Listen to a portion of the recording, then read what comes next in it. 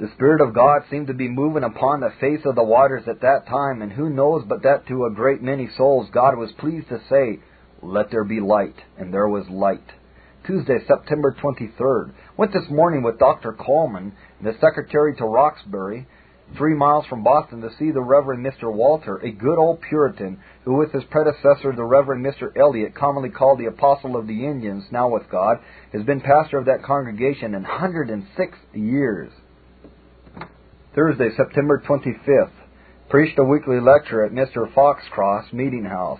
Here the Lord was pleased to enable me feelingly to talk of my dearest Savior's love, and I afterwards found that one stranger in particular was in all probability effectually convinced of that morning's sermon. After public worship, I went at His Excellency's invitations and dined with the governor.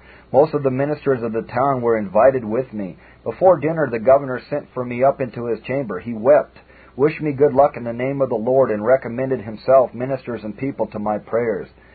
Friday, September 26th. Preached in the morning at Roxbury, with a little assent to many thousand people, with much of the divine presence amongst us. Several, I think, came afterwards to tell me how they were struck at that time under the Word. September 27th. Preached in the morning at Mr. Wellstead's meeting house, and in the afternoon on the common to about 15,000 people. But oh, how did the Word run! After sermon, I visited and prayed with 2 different persons, and then went home to my lodging. The power and presence of the Lord accompanied me and followed. Many now wept bitterly and cried out under the Word like persons that were really hungering and thirsting after righteousness. And after I left them, God gave me to wrestle with Him in my chamber in behalf of some dear friends then present, and others that were absent from us. September 28th. In the evening preached to a great number of Negroes on the conversion of the Ethiopian, Acts 8, at which the poor creatures as well as many white people were much affected, and at my return gave a word of exhortation to a crowd of people who were waiting at my lodgings. My animal spirits were almost exhausted, and my legs, through expensive sweating and vomiting, almost ready to sink under me. But the Lord visited my soul, and I went to bed greatly refreshed with divine consolations. September 29th. Rode to Salem, 4 miles from Marblehead, and preached there also to about 2,000. Here the Lord manifested forth His glory. One was, I believe, struck down by the power of the Word. In every part of the congregation persons might be seen under great concern, and one Mr. Cook, a good minister, as is granted by all lovers of God, seemed to be almost in heaven. Portsmouth, October 1st. Preached to a polite auditory, and so very unconcerned that I began to question whether I'd been preaching to rational or brute creatures.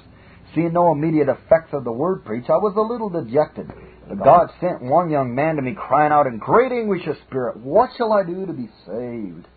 Friday, October 3rd. Preached this morning at Portsmouth to a far greater congregation than before. Instead of preaching to dead stocks, I had now reason to believe I was preaching to living men. People began to melt soon after I began to pray, and the power increased more and more during the whole sermon. The word seemed to pierce through and through, and carried such conviction along with it that many who before had industriously spoken evil of me were ashamed of themselves. A fellow minister wrote afterwards, "You have left great numbers under deep impressions, and I trust in God they will not wear off, but that the convictions of some will be kept up and cherished till they have had their desired effect. Amen and amen." Boston, October 8th. Preached in Mr. Webb's meeting house, both morning and evening, to the very great auditories. Both times, especially in the morning, Jesus Christ manifested forth His glory. Many hearts melted within them, and I think I never was so drawn out to pray for and invite little children to Jesus Christ as I was this morning. A little before I heard of a child who was taken sick just before it had heard me preach, and said he would go to Mr. Whitfield's God, and died in a short time. This encouraged me to speak to little ones, but oh, how were the old people affected when I said, "Little children, if your parents will not come to Christ, do you come and go to heaven without them?" There seemed to be but a few dry eyes. Look where I would, the word smote them. I believed through and through, and my own soul was very much carried out. October 9th. A ticket was put up to me, wherein I was desired to pray for a person just entered upon the ministry, but under apprehensions that he was not converted. God enabled me to pray for him with my whole heart. October 10th. Busied from the moment I rose until I went out, in answering poor souls that came to me under great distress. About 9 went to Mr. Cooper over Charleston Ferry, where I preached. Immediately after dinner we hastened to Reading, 12 miles from Charleston, where I preached to many thousands and observed considerable moving in the congregation. Returned and supped with Mr. R. Was weak, very weak in the body, but was refreshed to hear of a poor girl who was found sitting at the gate in the cold. Upon being examined by a truly experienced friend, he found she was under very strong convictions and had followed me from Roxbury. She said she wanted nothing but Christ, and Christ she would have. Blessed are they which hunger and thirst after righteousness, for they shall be filled. Lord, let this promise be fulfilled in her heart. October 11th. One little girl about 8 years old came to me under deep concern. She, as her friends told, had been wrestling for Christ, and while she was wrestling it came to her mind that Jesus, being in an agony, prayed yet so much and more earnestly, and that an angel was sent from heaven to strengthen him. This encouraged her to persevere, and her soul soon received some comfort. Another minister's daughter has been quite restless after Christ night and day, and a young man about 14 came to me crying and saying, "Sir, I am convicted but not converted. Oh, pray for me." New Haven, October 25th. Was refreshed this morning by the sight of Mr. Jedediah Mills, a dear man of God, minister at Ripton near Stratford. He wrote to me some time ago. I felt his letter, and now also I felt the man. My soul was much united to him. He has had a remarkable work in his parish some time ago, and talked like one that was no novice in divine things. With him I dined at the Reverend Mr. C.'s rector of New Haven College, about 1/3 part as big as that of Cambridge. It has one rector, 3 tutors, and about 100 students. I preached twice to the consolation of God's people, many of which I had heard live at New Haven and the countries round about. There were sweet meltings discernible both times. I spoke to the students and showed the dreadful ill consequences of an unconverted ministry. Dear Mr. Mills, when he took his leave, told me of one minister in particular who had been wrought upon before, but now was gone home as full as he could hold. Oh, that God may quicken ministers. Oh, that the Lord may make them a flaming fire. Come, Lord Jesus, come quickly. Amen and amen. I am reading now again from the Memoirs of Jonathan Edwards, because Whitefield had preached at Edwards Church at Northampton, New England. Jonathan Edwards wrote a book called Distinguishing Marks of a Work of the Spirit of God. And the reason why was because of some of the excesses that had happened under many people's preaching, including Whitefield's. I quote from his memoirs. This was doubtless owing in some degree to the fact that many ministers of wisdom and sound discretion, not adverting sufficiently to the extent and importance of the apostolic exhortation that all things be done decently and in order, either encouraged or did not effectually suppress outcries, falling down and swooning in the time of public and social worship, the speaking and praying of women in the church, and in mixed assemblies the meeting of children by themselves for religious worship, and singing and praying aloud in the streets, but far more to the unrestrained zeal of a considerable number of misguided men, some of them preachers of the gospel and others lay exhorters, who, intending to take George Whitefield as their model, traveled from place to place, preaching and exhorting wherever they could collect an audience, pronounced definitively and unhesitatingly with respect to the piety of individuals, both ministers and private Christians, and whenever they judged a minister or a majority of his church destitute of piety, which they usually did, not on account of their false principles or their irreligious life, but for the want of an ardour and zeal equal to their own, advised in the one case the whole church to withdraw from the minister, and in the other a minority to separate themselves from the majority and to form a distinct church and congregation. This indiscreet advice had at times too much influence, and occasioned in some places the sundering of churches and congregations, in others the removal of ministers, and in others the separation of individuals from the communion of their brethren. It thus introduced contention and quarrels into churches and families, alienated ministers from each other and from their people, and produced in the places where these consequences were most discernible a widespread and riveted prejudice against revivals of religion. It is deserving perhaps of inquiry whether the subsequent slumber of the American church for nearly 70 years may not be ascribed in an important degree to the fatal reaction of these unhappy measures.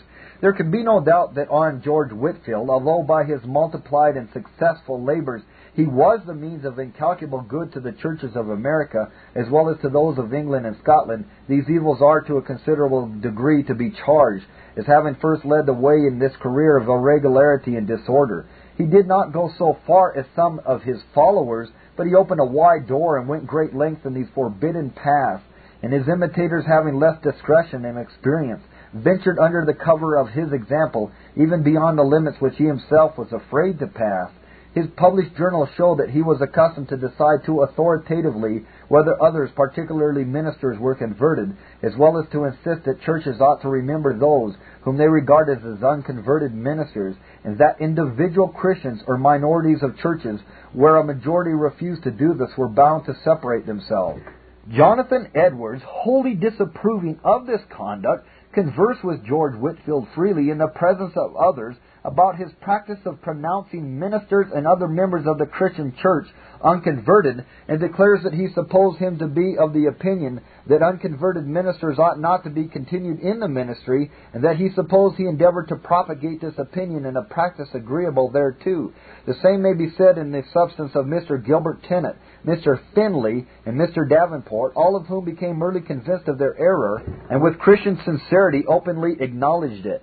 At the same time, while these things were to be regretted in themselves, and still more so in their unhappy consequences, the evidence is clear that, in far the greater number of places, these irregularities and disorders, if in any degree prevalent, were never predominant, and that the attention to religion in these places, while it continued, was most obviously a great and powerful work of the Spirit of God. The testimony of the ministers of those places on these points is explicit.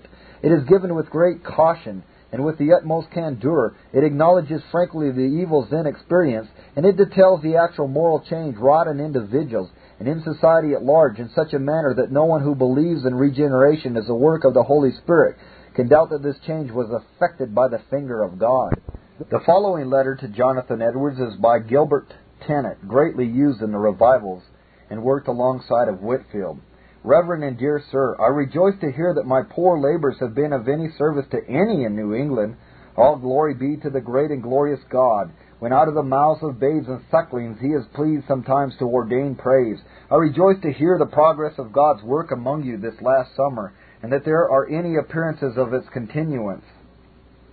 Blessed be God, dear brother. As to the subject you mentioned of laymen being sent out to exhort and to teach, supposing them to be real converts, I cannot but think if it be encouraged and continued, it will be of dreadful consequence to the church's peace and soundness in the faith.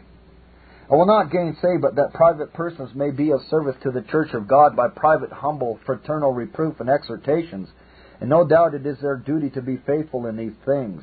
But in the meantime, if Christian prudence and humility do not attend their essays, they are like to be prejudicial to the church's real well-being. But for ignorant young converts to take upon them authoritatively to instruct and exhort publicly tends to introduce the greatest errors and the grossest anarchy and confusion. The ministers of Christ should be apt to teach and able to convince gainsayers, and it is dangerous to the pure church of God when those are novices whose lips should preserve knowledge.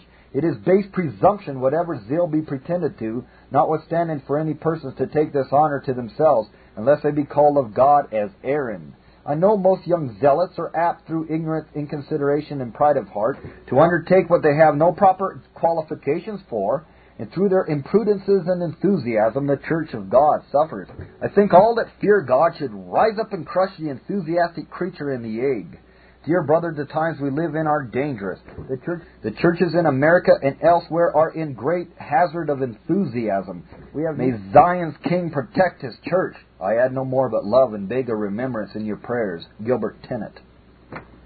The September after this, Jonathan Edwards, attending the public commencement of New Haven, and on the 10th of that month, preached his celebrated sermon entitled Distinguishing Marks of a Work of the Spirit of God, which in consequence of a general request from the clergy and other gentlemen attending the commencement was published soon after at Boston. This sermon, by exhibiting the distinguishing marks between an imaginary and real work of the Spirit of God, and by applying those marks to the work of grace then begun, and rapidly spreading throughout the northern and middle colonies, became an unanswerable defense, not only of that, but of all genuine revivals of religion. It was indeed the object of immediate and reiterated attacks from the press, but being built on the foundation of the apostles and the prophet, it stands sure, while those attacks and their authors are forgotten. It exhibits the scriptural evidences of a genuine revival of religion in much the same manner as his subsequent treatise on religious affections does those of genuine conversion. Mr. Cooper thus introduces it to the Christians of New England, quote, "If any are disposed to receive conviction, have a mind open to light, and are really willing to know of the present work, whether it be of God, it is with great satisfaction and pleasure I can recommend them to the following sheets, in which they will find the distinguishing marks of such a work as they are to be found in the Holy Scriptures, applied to the uncommon operation that has been on the minds of many in this land. Here the matter is tried by the infallible touchstone of the Holy Scriptures, and is weighed in the balance of the sanctuary with great judgment and impartiality. A performance of this kind is seasonable and necessary, and I desire heartily to bless God who inclined this his servant to undertake it, and has greatly assisted him in it. The reverend author is known to be a scribe instructed unto the kingdom of heaven. The place where he has been called to exercise his ministry has been famous for experimental religion, and he has had opportunities to observe this work in many places where it has powerfully appeared, and to converse with numbers that have been the subjects of it. These things qualify him for this undertaking above most. His arguments in favor of the work are strongly drawn from Scripture, reason, and experience, and I shall believe every candid, judicious reader will say he writes very free from an enthusiastic or a party spirit. The use of human learning is asserted. A methodical way of preaching, the fruit of study as well as prayer, is recommended, and the exercise of charity in judging others pressed and urged. And those things which are esteemed the blemishes, and are like to be the hindrances of the work, are with great faithfulness cautioned and warned against. Many, I believe, will be thankful for this publication."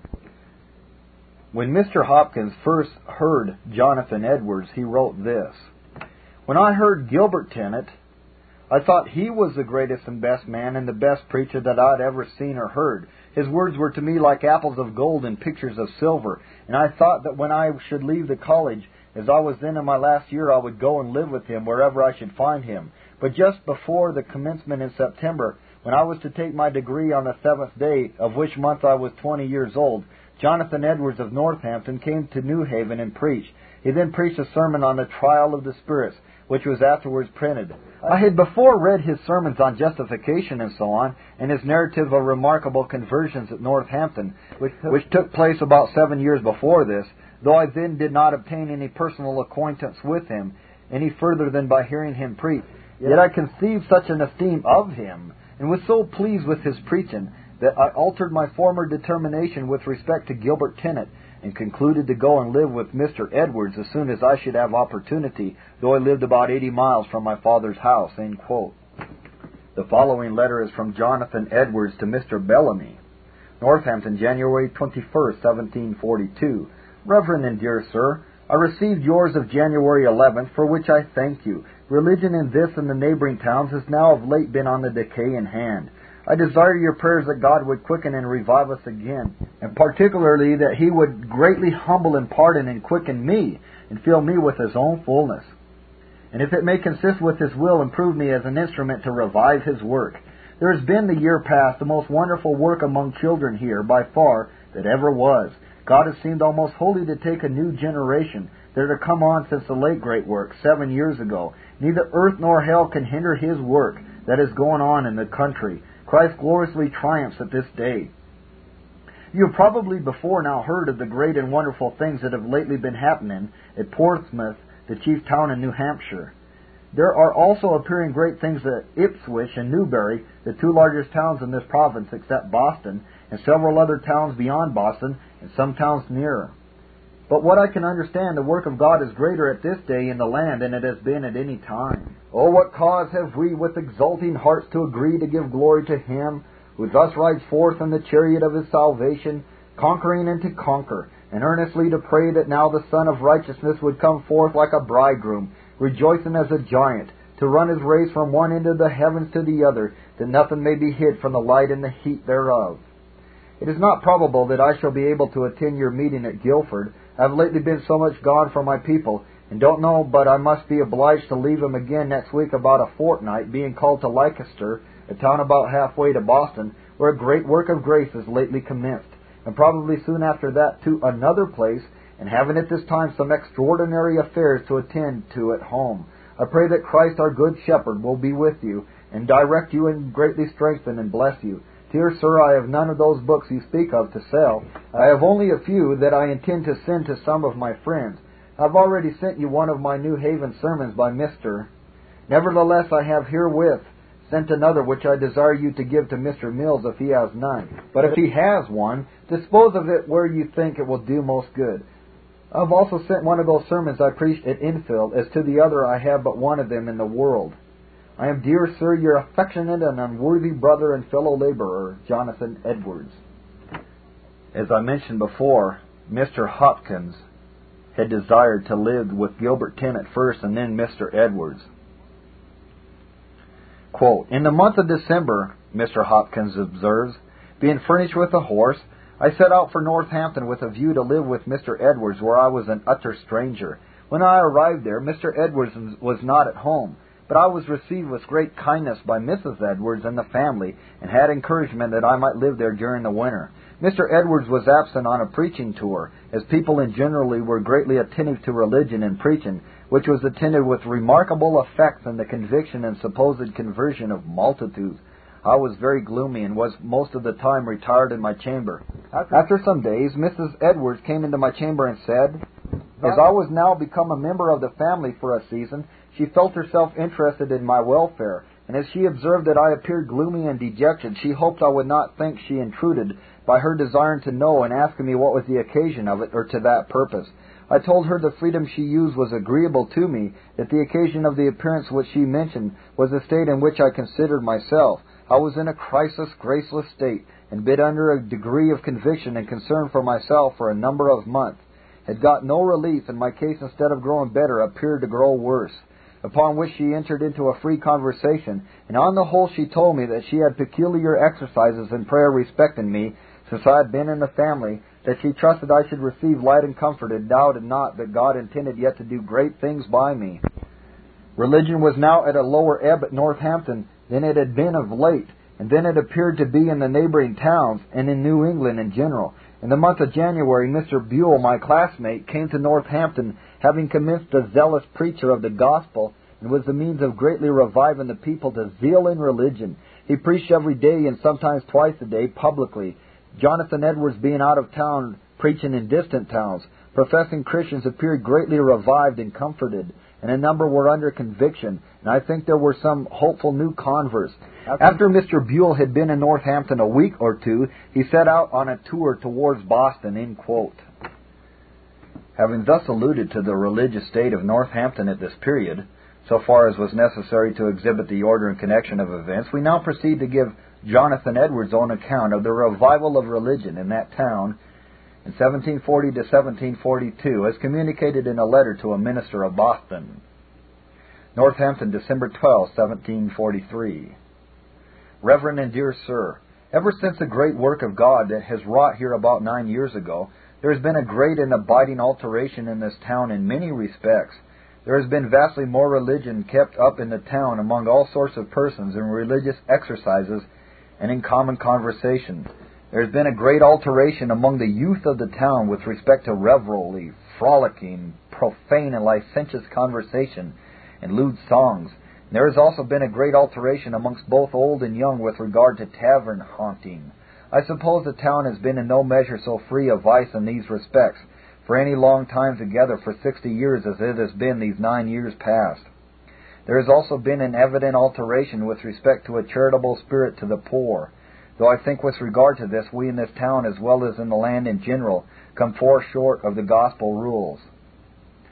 And though after that great work 9 years ago there has been a very lamentable decay of religious affections and the engagedness of people's spirit in religion, yet many societies for prayer and social worship were all along kept up, and there were some few instances of awakening and deep concern about the things of another world, even in the most dead time.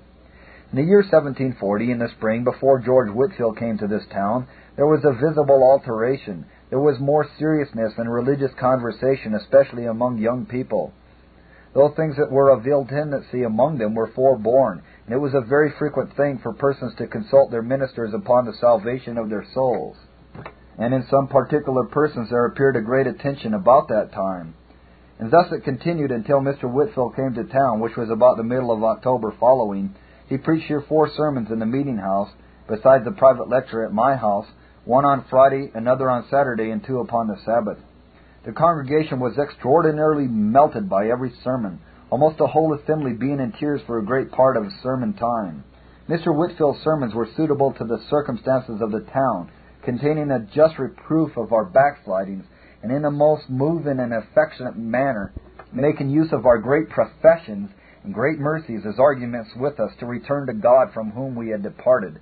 Immediately after this, the minds of the people in general appeared more engaged in religion, showing a great forwardness to make religion the subject of their conversation, and to meet frequently for religious purposes, and to embrace all opportunities to hear the word preached.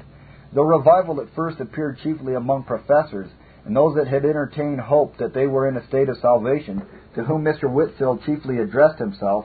But in a very short time there appeared an awakening and deep concern among some young persons that looked upon themselves in a crisis state, and there were some hopeful appearances of conversion, and some professors were greatly revived. In about a month or 6 weeks there was a great attention in the town, both as to the revival of professors and the awakening of others. By the middle of December, a considerable work of God appeared among those that were very young, and the revival of religion continued to increase, so that in the spring an engagedness of spirit about the things of religion was become very general amongst young people and children, and religious subjects almost wholly took up their conversation when they were together. In the month of 1741, a sermon was preached to a company at a private house.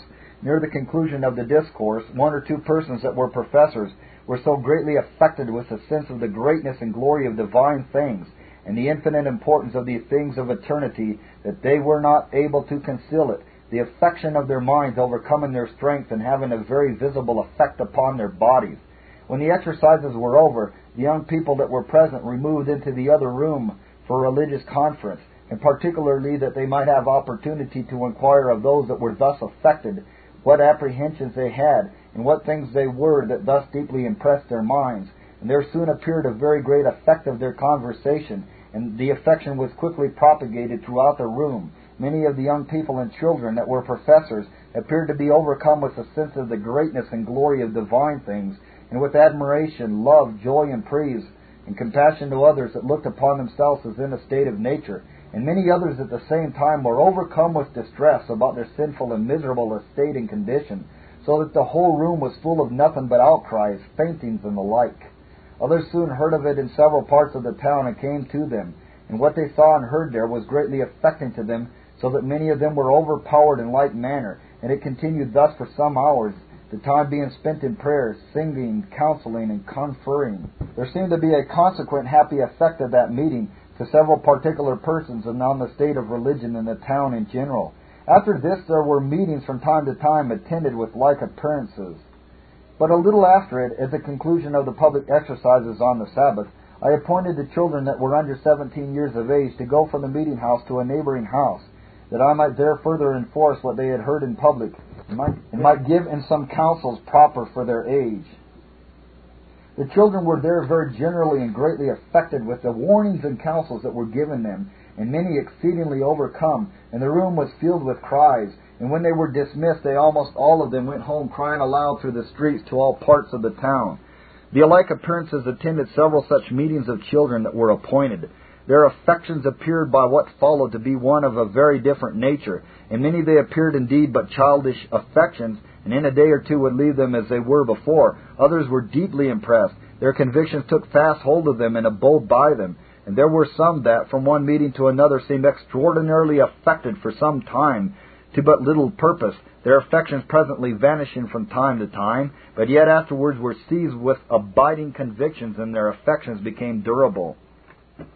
About the middle of the summer I called together the young people that were communicants from 16 to 26 years of age to my house, which proved to be a most happy meeting. Many seemed to be very greatly and most agreeably affected with those views which excited humility, self-condemnation, self-abhorrence, love, and joy. Many fainted under these affections. We had several meetings that summer of young people attended with like appearances. It was about that time that there first began to be cryings out in the meeting house, which several times occasioned many of the congregation to stay in the house after the public exercises were over, to confer with those who seemed to be overcome with religious convictions and affections, which was found to tend much to the propagation of their impressions, with lasting effect upon many, conference being at these times commonly joined with prayer and singing. In the summer and autumn, the children in various parts of the town had religious meetings by themselves for prayer, sometimes joined with fasting, wherein many of them seemed to be greatly and properly affected, and I hope some of them savingly wrought upon. The months of August and September were the most remarkable of any this year for appearances of the conviction and conversion of sinners, and great revivings, quickenings, and comforts of professors, and for extraordinary external effects of these things. It was a very frequent thing to see a house full of outcries, faintings, and convulsions, and such like, both with distress and with admiration and joy. It was not the manner here to hold meetings all night, as in some places, nor was it common to continue them till very late in the night, but it was pretty often so, that there were some that were so affected and their bodies so overcome that they could not go home but were obliged to stay all night where they were. There was no difference that I know of here with regard to these extraordinary effects in meetings in the night and in the daytime, the meetings in which these effects appeared in the evening being commonly begun, and their extraordinary effects in the day and continued in the evening. And some meetings have been very remarkable for such extraordinary effects that were both begun and finished in the daytime. There was an appearance of a glorious progress of the work of God upon the hearts of sinners, and conviction and conversion this summer and autumn. In great numbers, I think we have reason to hope, were brought savingly home to Christ. But this was remarkable. The work of God and His influences of this nature seemed to be almost wholly upon a new generation. Those that were not come to years of discretion in that wonderful season 9 years ago, children, or those that were then children, others who had enjoyed that former glorious opportunity without any appearance of saving benefit, seemed now to be almost wholly passed over and let alone. But now we had the most wonderful work among children that ever was in Northampton. The former outpouring of the Spirit was remarkable for influences upon the minds of children, beyond all that had ever been seen before. But this far exceeded that. Indeed, as to influences on the minds of professors, this work was by no means confined to a new generation. Many of all ages partook of it, but yet in this respect it was more general on those that were of the young sort. Many who had been formerly wrought upon, and in the time of our declension had fallen into decay, and had in a great measure left God and gone after the world, now passed under a very remarkable new work of the Spirit of God, as they had been the subjects of a second conversion. They were first led into the wilderness and had a work of conviction, having much deeper convictions of the sins of both nature and practice than ever before, though with some new circumstances and something new in the kind of conviction in some, with great distress beyond what they had felt before their first conversion.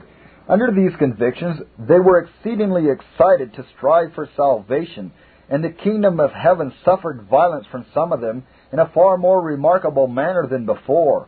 And after great convictions and humblings and agonizing with God, they had Christ discovered to them anew as an all-sufficient Savior, and in all the glories of His grace, and in a far more clear manner than before, and with greater humility, self-emptiness, and brokenness of heart, and a purer, a higher joy, and greater desires after holiness of life, but with greater self-diffidence and distrust of their treacherous hearts. One circumstance wherein this work differed from that which has been in the town 5 or 6 years before was that conversions were frequently wrought more sensibly and visibly, the impression stronger and more manifest by their external effects, the progress of the Spirit of God and conviction from step to step more apparent, and the transition from one state to another more sensible and plain, so that it might in many instances be, as it were, seen by bystanders. The preceding season had been very remarkable on this account, beyond what had been before, but this more remarkable than that. And in this season these apparent or visible conversions, if I may so call them, were more frequent in the presence of others at religious meetings, where the appearance of what was wrought on the heart fell under public observation. After September 1741, there seemed to be some abatement of these extraordinary appearances, yet they did not wholly cease, but there was something of them from time to time all winter. About the beginning of February 1742, Mr. Buell came to this town. I was then absent from home and continued so till about a fortnight after. Mr. Buell preached from day to day almost every day in the meeting house.